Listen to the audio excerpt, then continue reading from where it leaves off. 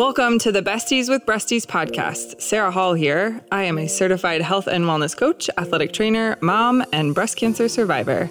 I help women overcome their own mind drama to make mind shifts that open up the possibility for their most empowered and energetic life. And I am Beth Wilmus, author, speaker, and founder of a human investment organization, otherwise known as a nonprofit, called Faith Through Fire. Our mission is to reduce the fear and anxiety that breast cancer patients feel and replace it with hope and a path toward thriving. This podcast is about our experiences with breast cancer and life after as young survivors and moms.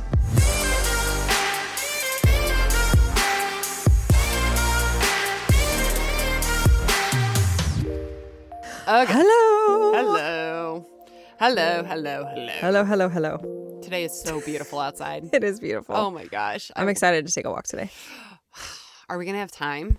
Yes. Of course, we're going to find a way to have time. Oh my gosh. Okay. We got a busy schedule today. I know. Back to back. But it's okay. This is our first recording back from summer break. I know. It's so fun. And this will probably be airing in like December, so they're going to be like, what the heck? I mean, I always think about out. Yeah, I always think about that when we talk about like time sensitive things. Yeah, it's okay. All right. So today we have a guest. This is part of our medical skepticism series. And I think her experience is super interesting because essentially we're going to be talking to Kristi, who was in her 30s when she received a false negative result on her mammogram when in fact she had breast cancer. So did you know that overall screening mammograms miss like 1 in 8 breast cancers? Oh, that's terrifying. I know. I don't think it's talked about a lot. Women with dense breasts, we know, are more likely to get a false negative result. My sister-in-law actually just had like a little bit of a, is that something or not? And, you know, as a lot of these doctors do, they say, we'll wait 6 months, come back, and we'll see if it's grown. Right. So false negative mammograms definitely can give women a false sense of security, thinking that they don't have breast cancer when in fact they do, which is what Kristi's story is. So today we're going to talk to Kristi and we're going to talk about how she knew she needed a mammogram. And then we're going to find out about what her initial results showed and how a delayed diagnosis resulted in a later stage breast cancer. Yep. And then finally what she wants other women to know if you feel a lump or uncomfortable, if you're uncomfortable with your original diagnosis. But before we do that, let's hear from our first sponsor. Thrivent is a proud sponsor of Faith Through Fire. Thrivent believes money is a tool and not a goal. The Gateway Financial Group with Thrivent is local to the St. Louis area and can work with you to create a financial strategy that reflects your priorities and helps you protect the things that matter to you, like family and giving back.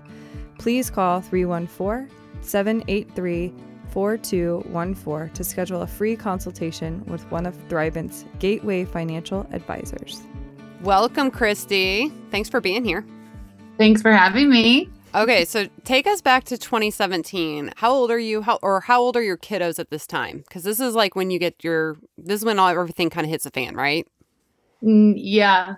So I was 32 and my kids were 4 and 1 at the time. Oh, so you're right in there with Sarah and I. I know. I didn't know we were the exact same age when we were diagnosed. That's so cute. Well, that was not when I was diagnosed. That's when she first realized she had a lump. Oh, got it. Okay, gotcha. So you felt a lump in 2017, and did you reach out to your doctor right away? So it's weird because I actually felt a lump in my neck and a lymph node for quite a while. And I was kind of concerned about that. And I thought that was kind of strange. And then it kind of got me paranoid about all lumps. Mm-hmm. And so then I actually did, a self-examination. And then I was like, oh, what's that? This little jelly bean size on my upper chest. And I just remember thinking, I just need to know what my normal is. This might be something. And I'm so young though. So it was kind of weird to me that like, it wasn't even really on my mind. I was, this is crazy. This can't be anything. Do you have any family history or anything? No family history, nothing. So, but I just kept having this thing over and over again. You need to know what your normal is because I do have dense breasts and I did just finish breastfeeding my youngest at the time. And I just over and over and over in my head, just get it checked out. You need to know. And I just could not shake that. And then with the lump in my neck, my lymph node in my neck was swollen. I was just paranoid. So yeah. I called my doctor right away. I need to get in. Yeah. And it was like December. I really need to get in before the new year starts. That deductible starts over. The dreaded deductible. So did you go to see your doctor or did you ask for a mammogram at that point? Did you go see your doctor first? I went and saw my doctor, well, the nurse practitioner who I love. She's like my favorite. And she was like, yeah, you should. She's like, it's probably nothing, but you should go get a mammogram. And I was like, okay. So they referred you to Watson Imaging Center in St. Louis, which what I think is so interesting about that is that's exactly where I had my mammogram for my breast cancer. So, are you serious? I didn't know that. Yeah. It was so funny because when all this came out, I was like, holy cow, that's where I went. So let's talk about that. I want to talk about your experience at this imaging center and kind of what you were told. But before we do that, do you want to do boobs in the news? You are so excited to jump into boobs in the news. You were laughing about it. I know. You were laughing about it before we even got on. The thought of it is still in my head. She was chuckling, people. So I don't know. Now the bar has been raised. If it's not that good, I'm going to be like, wah, wah, wah, wah. Boobs in the News is a fun segment where we read funny tweets by real people or ridiculous news stories. Boobs in the news, boobs in the news, boobs in the news. All right, so I think this is also really funny because I grew up next to my neighbors had a peacock growing up. Okay. Have you ever heard of peacock? Have I ever heard of the bird? No, not heard of. Have you ever heard a peacock? Oh. Peacock? I don't know. Yeah. Okay, anyway. So did you know apparently that they are like terrified of their reflection and they'll attack it? Oh. And so like if they see their reflection in a car, they'll attack the car. Oh. Or like they can get really aggressive if they're protecting their nests. Oh, okay. So there was this place in, Pinecrest, Florida, and in the Miami-Dade County, and they were kind of being overrun by peacocks. Oh, interesting. So they're having this issue, and people were getting really freaked out and, wondering what they're going to do about the peacock situation. Any guesses what they decided to do? Put mirrors all over the town? No. So then they would just kill the peacocks themselves? Right. No. It's like suicide peacocks. But they decided to collect them and then give them vasectomies. What? Not like make a farm or send them someplace. Like they sterilized the peacock community. To sterilize them. They sterilized the peacock community. They collected them and sterilized them. Yes. So I just thought it was a really funny story. Because basically they were just like chopping it at the head, like they're stopping mating season. Oh, that's kind of, I don't know how I feel about this. My father-in-law has a farm and they had one lone peacock. Mm-hmm. And I mean, poor guy. This peacock, I don't know what the life expectancy is on a peacock, but this guy was around for a really, really long time until he wasn't. Yeah.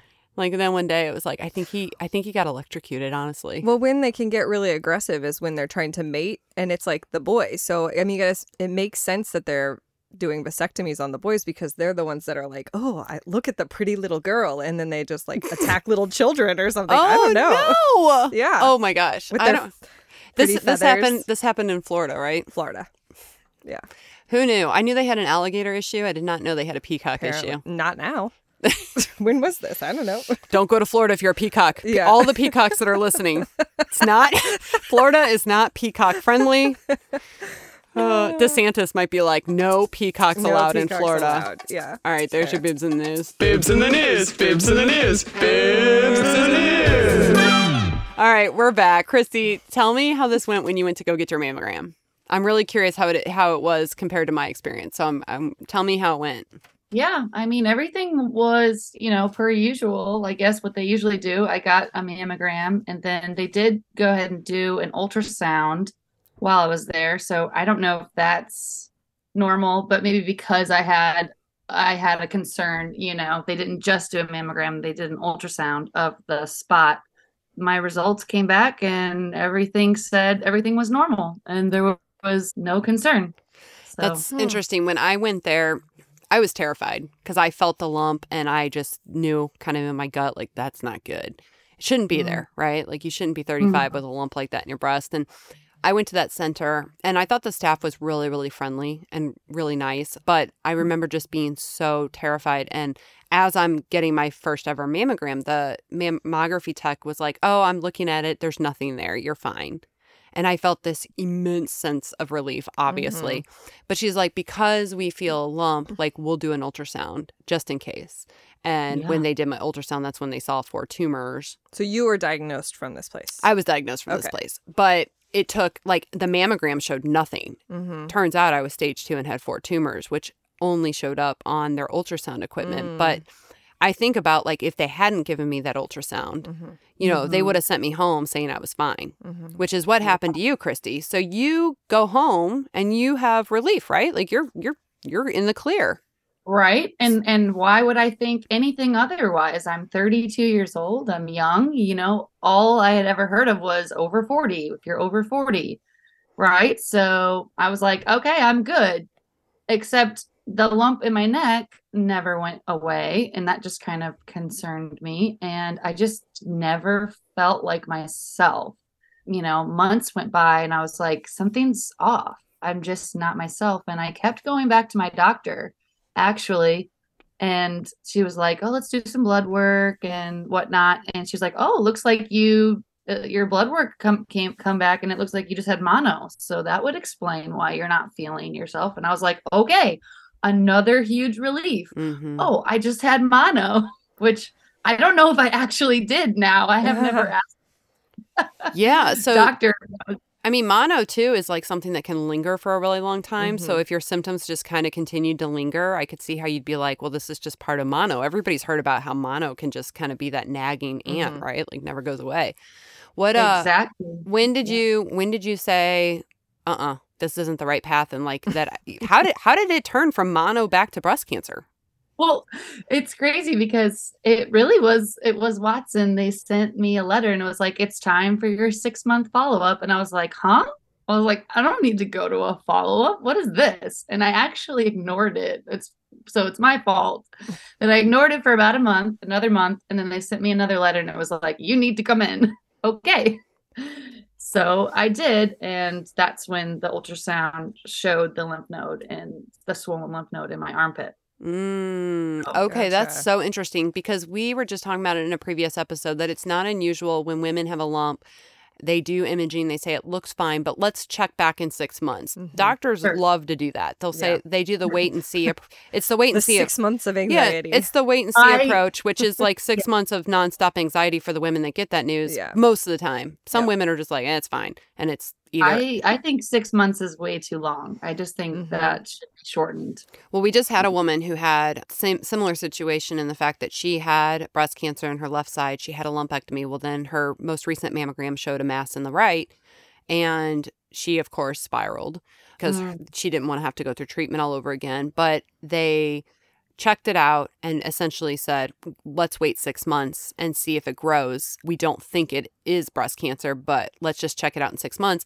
And to her credit, she was like, I'm not waiting 6 months. Right. And so they settled on 3. She felt comfortable with 3 months with the wait and see approach. But, you know, when we were talking about it, you can choose how to handle this. You know, I think they were trying to avoid an invasive biopsy if they didn't need it, but at the same time, I think it's important to speak up about like my mental health cannot take 6 months. Yeah, let's figure out something in between. Yeah, some people are fine with waiting. Usually, it's women who have never had breast cancer. Can wait. You know, they're just like, it's probably nothing. That's when we all get the, you're young, you're healthy. It's probably nothing. Just wait 6 months. You have dense breasts. Okay, I'll wait 6 months. But once you've had breast cancer, but you didn't even get the note. You were not even told at your first visit, we want to do a wait and see and see you back here in 6 months. You only found that out when you got your letter. Right. Which is crazy. And yeah, because I even remember getting a call from my doctor the first time. She was like, did you see everything came back good? Like, you're good. And honestly, like the letter may have said something about 6 months, but the initial report was, you're clear.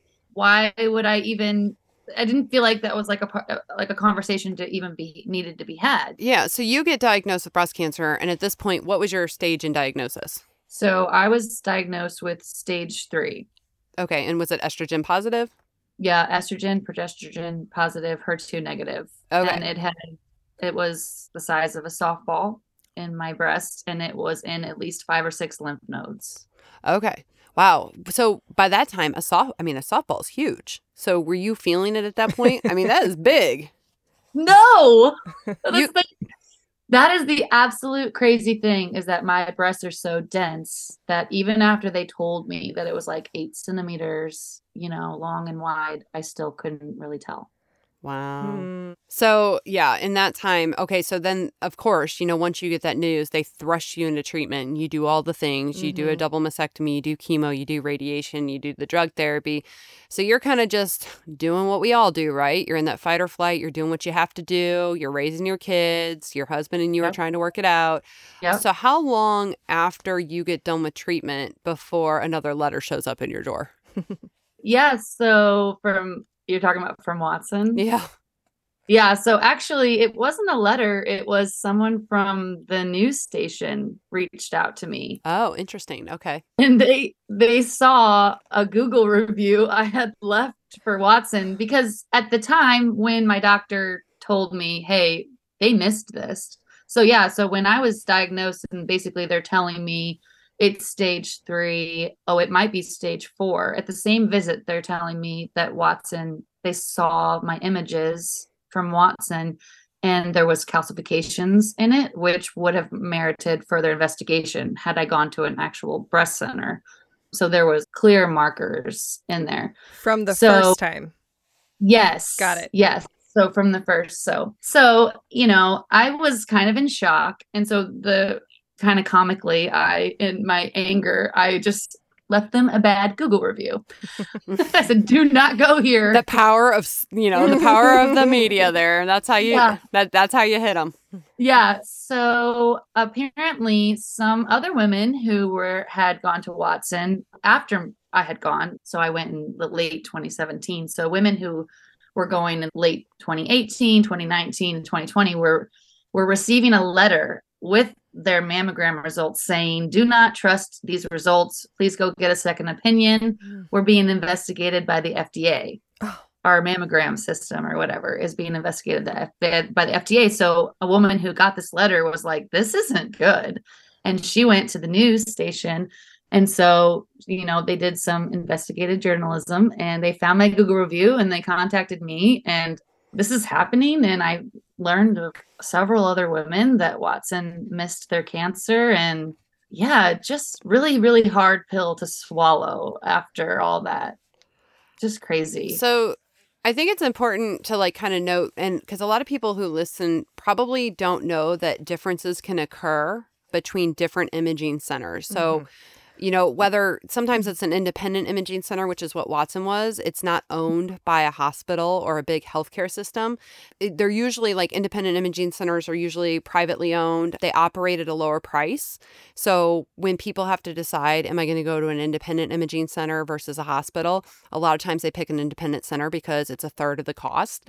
And so there's differences between those independently run and the hospitals. And a lot of times, with these independent centers, appointments are available way sooner than if you go to a hospital-based facility. It can take you days or weeks to get into a hospital. And so they often will market to you by saying, oh, we can give you the same day or next day appointments and results. We'll give you results before you ever leave. And so that's really appealing to people where cost is an issue and where their anxiety is really high. The downside to this, and this doesn't mean that hospitals can't also have issues with quality, because they can. But you need to understand too that quality when it comes to imaging can vary greatly based on the equipment and the skill of the technician that's looking at you. And so a lot of people don't realize this. And so we don't know what we don't know, right? And I didn't know that at that time. I had never had a mammogram. I trusted that when I went to Watson that their equipment was state of the art, and that their technicians were all highly skilled, and that they would absolutely catch my breast cancer. And if I had stopped at a mammogram, they would have missed mine as well. So just something to look for the people that are listening. Accreditation by the American College of Radiology is kind of the gold standard for imaging services. So hospitals in the United States are not required by law to have accreditation from the American College of Radiology. They'll always promote it though, like ACR. Oh, we're ACR accredited.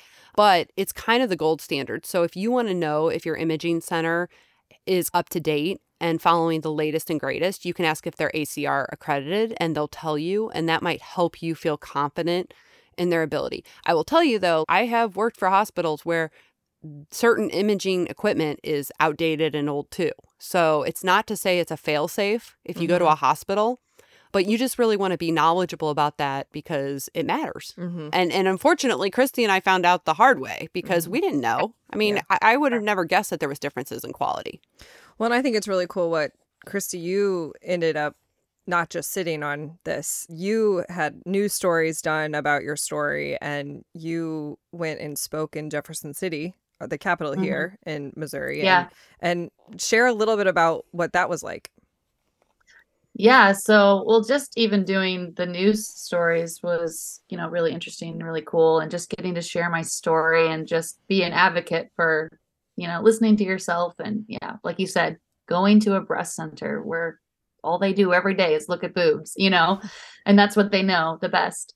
But yeah, I actually got to go speak in Jeff City, loosely related to this because obviously, Watson kind of did me wrong and did a lot of women wrong. So, I got a lawyer and tried to do some things, but my 2-year statute of limitations window had already closed because legislators shortened the window just a few years earlier from 5 years to 2 years on medical malpractice. Which I think is absolutely astounding. Astounding that medical malpractice, there's a window at all. I mean, you may not find out like you did until too late that you were mishandled. And yet now here we are protecting situations like this where they are clearly working with inferior standards. It's like that. This is life and death. Yeah, exactly. How did that make you feel? I mean, did you have to kind of go through a grieving process? Like, how did you come to terms with this? How did you let go of any anger or resentment you had over this misstep? Gosh, I think at first it was even just too hard for me to even think about because I was so frustrated and angry. And, I was just concerned with staying alive that like I couldn't even really let my mind go there because it was just too much for me to handle. This could have been such a lighter diagnosis, such an easier path for me that it was so hard for me to even let my brain go there. And it took a couple years out and even in the news station reaching out to me. And I was like, I need to talk about this. And it was very frustrating finding out that we couldn't do anything about it. And then even more frustrating that when I found out that this happened to several other women, that even though we just discovered the length of their negligence, that nothing could be done. And so I just feel like they were getting off scot-free. Now, I did learn that after like 3 of my news stories that Watson Imaging actually shut down. They shut their doors. So I'd like to think that I had something to do with that. But there's still whoever owns Watson. I don't know. I don't really know. I haven't really done a whole lot of digging, but something wasn't right and something wasn't up to standards. And whoever was reading the mammograms didn't know what they were looking for, basically, was what I was told. They missed some telltale signs. So just knowing that and knowing that I don't know if that person is being held accountable. I don't know if another woman who was inside the 2-year of statute of limitations, maybe they said something. And, it's just, a part of me almost wants to like start a community like Watson missed my cancer and find the other women and just see, if anything can be done. Yeah, it's hard to know that they kind of got off with a whoopsie. Yeah. Which is how a lot of, medical negligence happens constantly, which we opened our whole series on medical skepticism with how often that occurs and how little resource and recourse there can be for patients who are a victim of that. So we asked Angela this question when we interviewed her for the last episode. Do you feel like everything that you've been through has kind of raised some flags with your medical skepticism, or do you feel like it's just made you kind of like a more educated consumer of healthcare? Interesting. I think it could kind of be like a little bit of both. It's called practicing medicine for a reason. And I think when you don't have something medically significant happen to you, you think, oh, doctors know all, nurses know all, they know all, they're always right.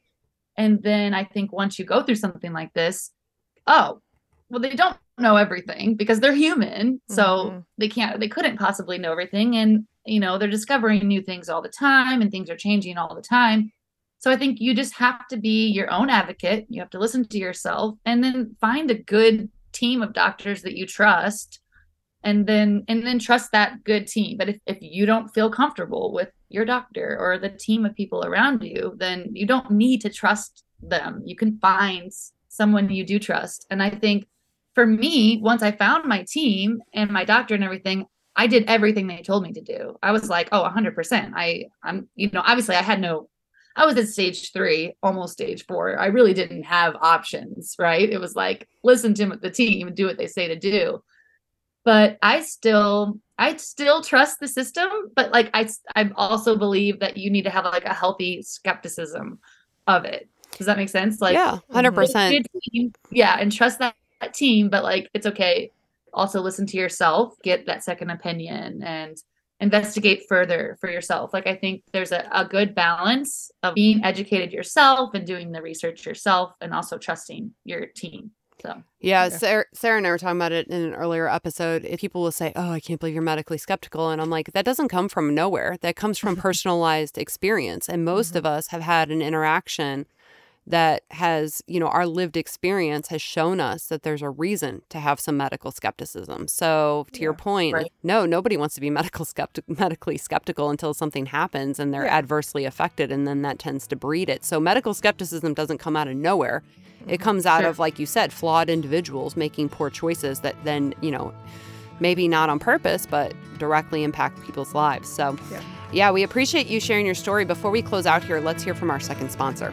BJC Healthcare is proud to bring you the best medicine close to home. In addition to 2 full-service hospitals, Barnes Jewish St. Peter's and Progress West, community members in St. Charles County and beyond have access to the Siteman Cancer Center in St. Peter's, 2 convenient centers in the area, and doctor's offices across St. Charles County. Visit bjcstcharlescounty.org to learn more. And we are back. So you gave such a really good synopsis of everything that you're feeling about creating a good medical team, but is there any last minute things that you want people to know regarding their care? Regarding their care? Well, I guess it's just trust yourself, know your body. My thing was, it's okay to find out what your normal is. Like, I think as a young mom, you kind of feel weird for having a concern that maybe something's not right because you're like, I'm young, I'm healthy. So I think listen to yourself. You're never too young to go just get checked out. And whatever that deductible or whatever that copay is, it's probably worth that peace of mind. So I just say it's okay to know you're normal and trust yourself. All right. Love it. Love it. Thank you so much, Kristi. Yep. Thank you, guys. All right. Until next time, guys. See ya. Thank you for being a listener of the Besties with Breasties podcast. If this podcast had a positive impact on your journey, leave us a review or consider becoming a supporter. You can donate with the link in the show notes or at faiththroughfire.org. This episode was hosted by Sarah Hall and Beth Wilmus, audio and production edits by Innovative Frequencies.